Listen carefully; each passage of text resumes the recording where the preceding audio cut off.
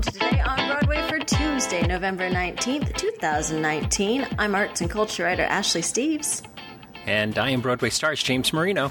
Hi, James Marino. It was a bit of a slow news day today, save for one big item we'll get to in a bit. But what was busy was our feed this morning. Not only did we have yesterday's episode come out, if you're not a Patreon subscriber, but if you are a subscriber, you got the second part of the Tamanini Files, in which you and Matt talked about the second leg of Matt's trip, including Darren Brown's Secret, The Wrong Man, what else? Freestyle Love Supreme, Radio City. Yeah, Scotland, PA, and Soft Power. Yes, all good choices. I won't spoil the whole episode, but Matt and I were texting about Soft Power on Sunday night, and we share the exact same feelings towards it, much to my pleasure and validation. So be sure to check that episode out. Love Soft Power. Yeah, and we really intended upon just doing a 10-minute conversation. It ended up being 30 minutes. Yeah, all was said and done. It was good though. I listened to the whole thing. If I listen to the whole thing with my short attention span, it's a good episode. Yeah, so even though Today on Broadway might be a few minutes shorter than normal, you certainly have a lot of content to listen to. Can make up for it, yeah. Make up for it.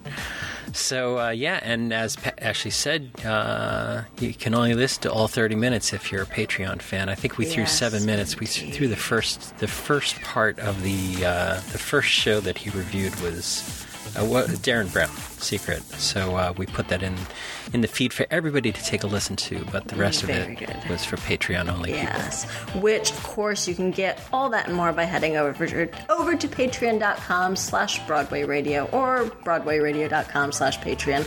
Send a little money our way. We would love you for forever, and even a day after that.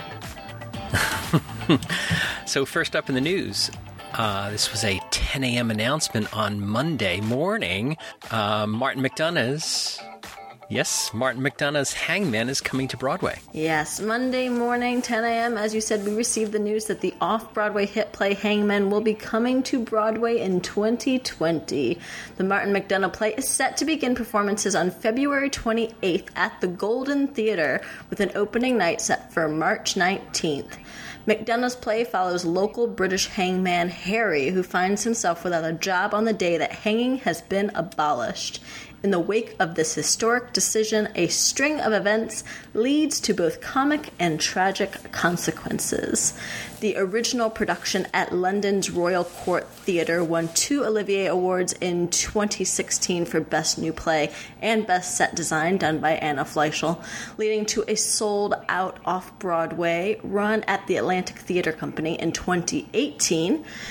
Matthew Dunster will again direct for the Broadway production, and casting for the Broadway premiere will be announced at a later date. So very interesting news here, James, especially coming 10 a.m. on a Monday. Matt's been kind of teasing it, however, in his very Matt Tamanini-like way, has dropped the hint a few times on the show that there was a show that didn't make the Broadway transfer from off-Broadway because one of the stars was having a baby. That was Johnny Flynn, who played Mooney in the production, won a Theatre World Award for the performance. I'll be very surprised if they don't try to bring back as much of the original cast as possible. But the Best Play Tony race is getting increasingly tight. We talked about The Inheritance yesterday, which didn't get quite the reviews it wanted, especially after how well it was received in the UK. I'll still be very surprised if it doesn't get a nod. Slave Play should and will be up for consideration. The one to beat at this point, I would say, would be the Lehman Trilogy, which arrives in March at the Nederlander. I've only got to see the NT Live pro tape of it. I can't wait to actually see it on stage because it's such a stage piece. And then this will very likely be up there. So if those 4 do indeed get nominations, we've got one more spot for the remaining contenders that we'll have to fight it out for. Did you see this at Atlantic? I didn't see it at Atlantic. I've never seen this on stage, and I know there's an NT Live taping of it, so now I'm going to have to seek that out. I saw this at Atlantic, and I'm going to have a minority report here. Oh. I'm very surprised this is transferring. Really? Were you not a fan? No, I was quite bored. Quite bored during the performance. Yeah. What's it? I was just shocked. You mean how many minutes? Yeah. I felt like forever, but it's probably. But I'd imagine it's an hour 40 Standard, or something like that. Or, yeah, pretty standard. It's not a 3-hour type of thing. No, it's not another The Inheritance. No. It's not. And that's only half The Inheritance. Yeah. Good God. So but maybe I was just off that night because certainly a lot of people really loved this and talked about it, and it was a big rave reviews, and everybody said it was going to transfer when it did. But I was, You're not the first. You're not the first person I've seen that has said that. That was also surprised to see, or not surprised to see it transfer, but wasn't necessarily a fan of either the off-Broadway or the original production. Yeah. So maybe I had an off day. We'll go, when it comes around again, we'll see. And, fool me once, shame on you. Fool me twice, shame on me. Don't get fooled again. Oh, no. The other facet I had a flashback to W.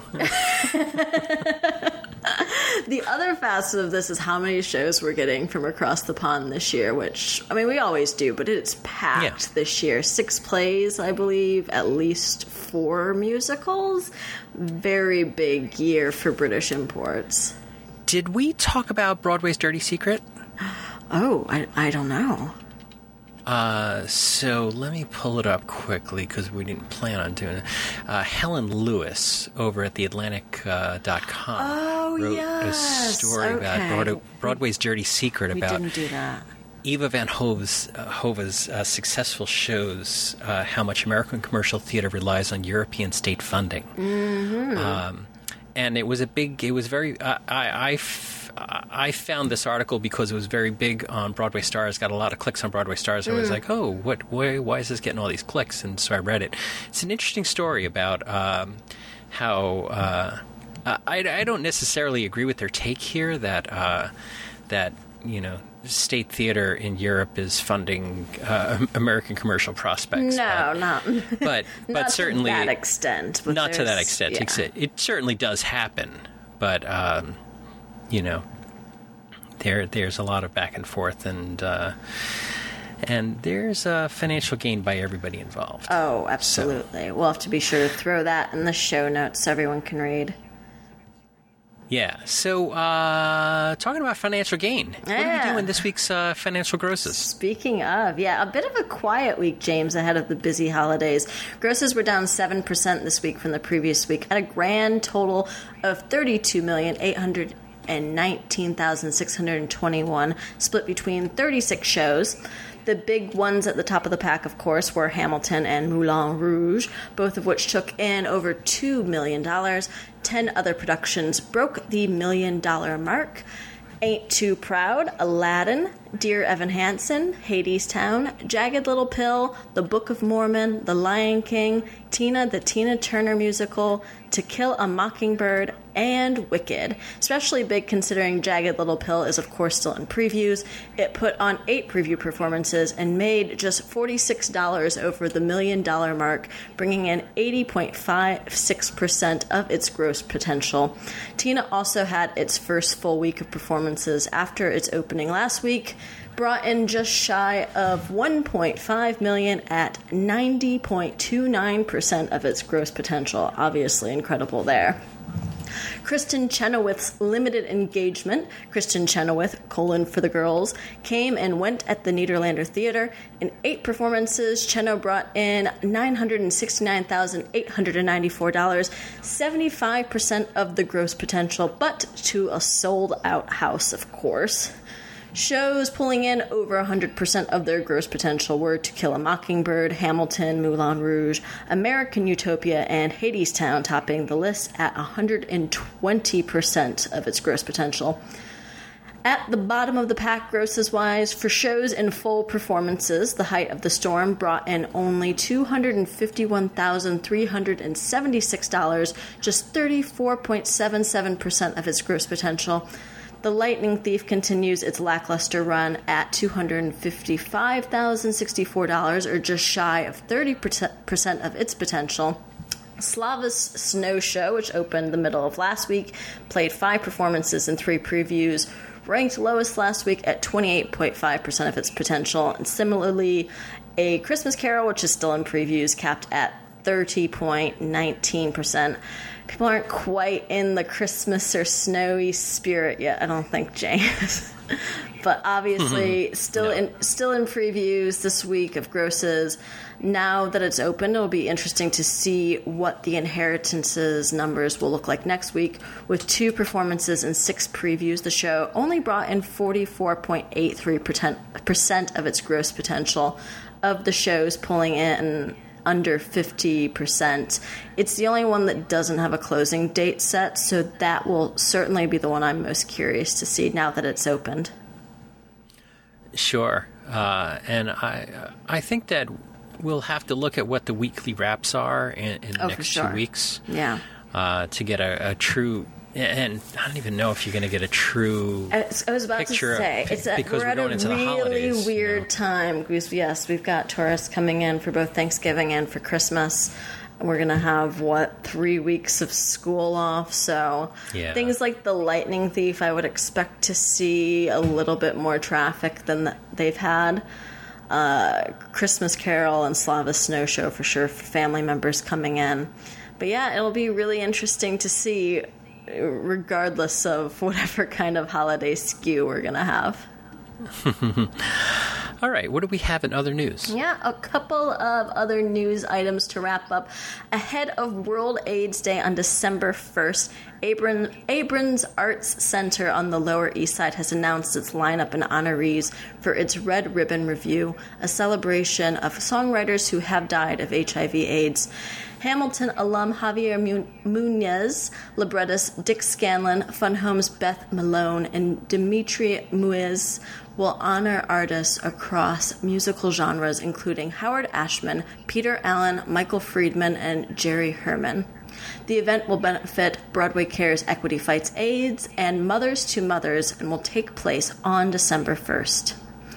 Another star has joined the already star-studded cast of the off-Broadway musical Emojiland. Lucas Steele, who was Tony nominated for his performance in Natasha Pierre in The Great Comet of 1812, will join the cast of the new musical, which will play a limited off-Broadway engagement from January 9th through March 8th at the Duke on 42nd Street. As we reported last week, the cast includes George Abbott, Laura Sheen, Felicia Boswell, Natalie Weiss, Anne Harada, Leslie Margarita, and Josh Lehman. Just an absurdly good cast.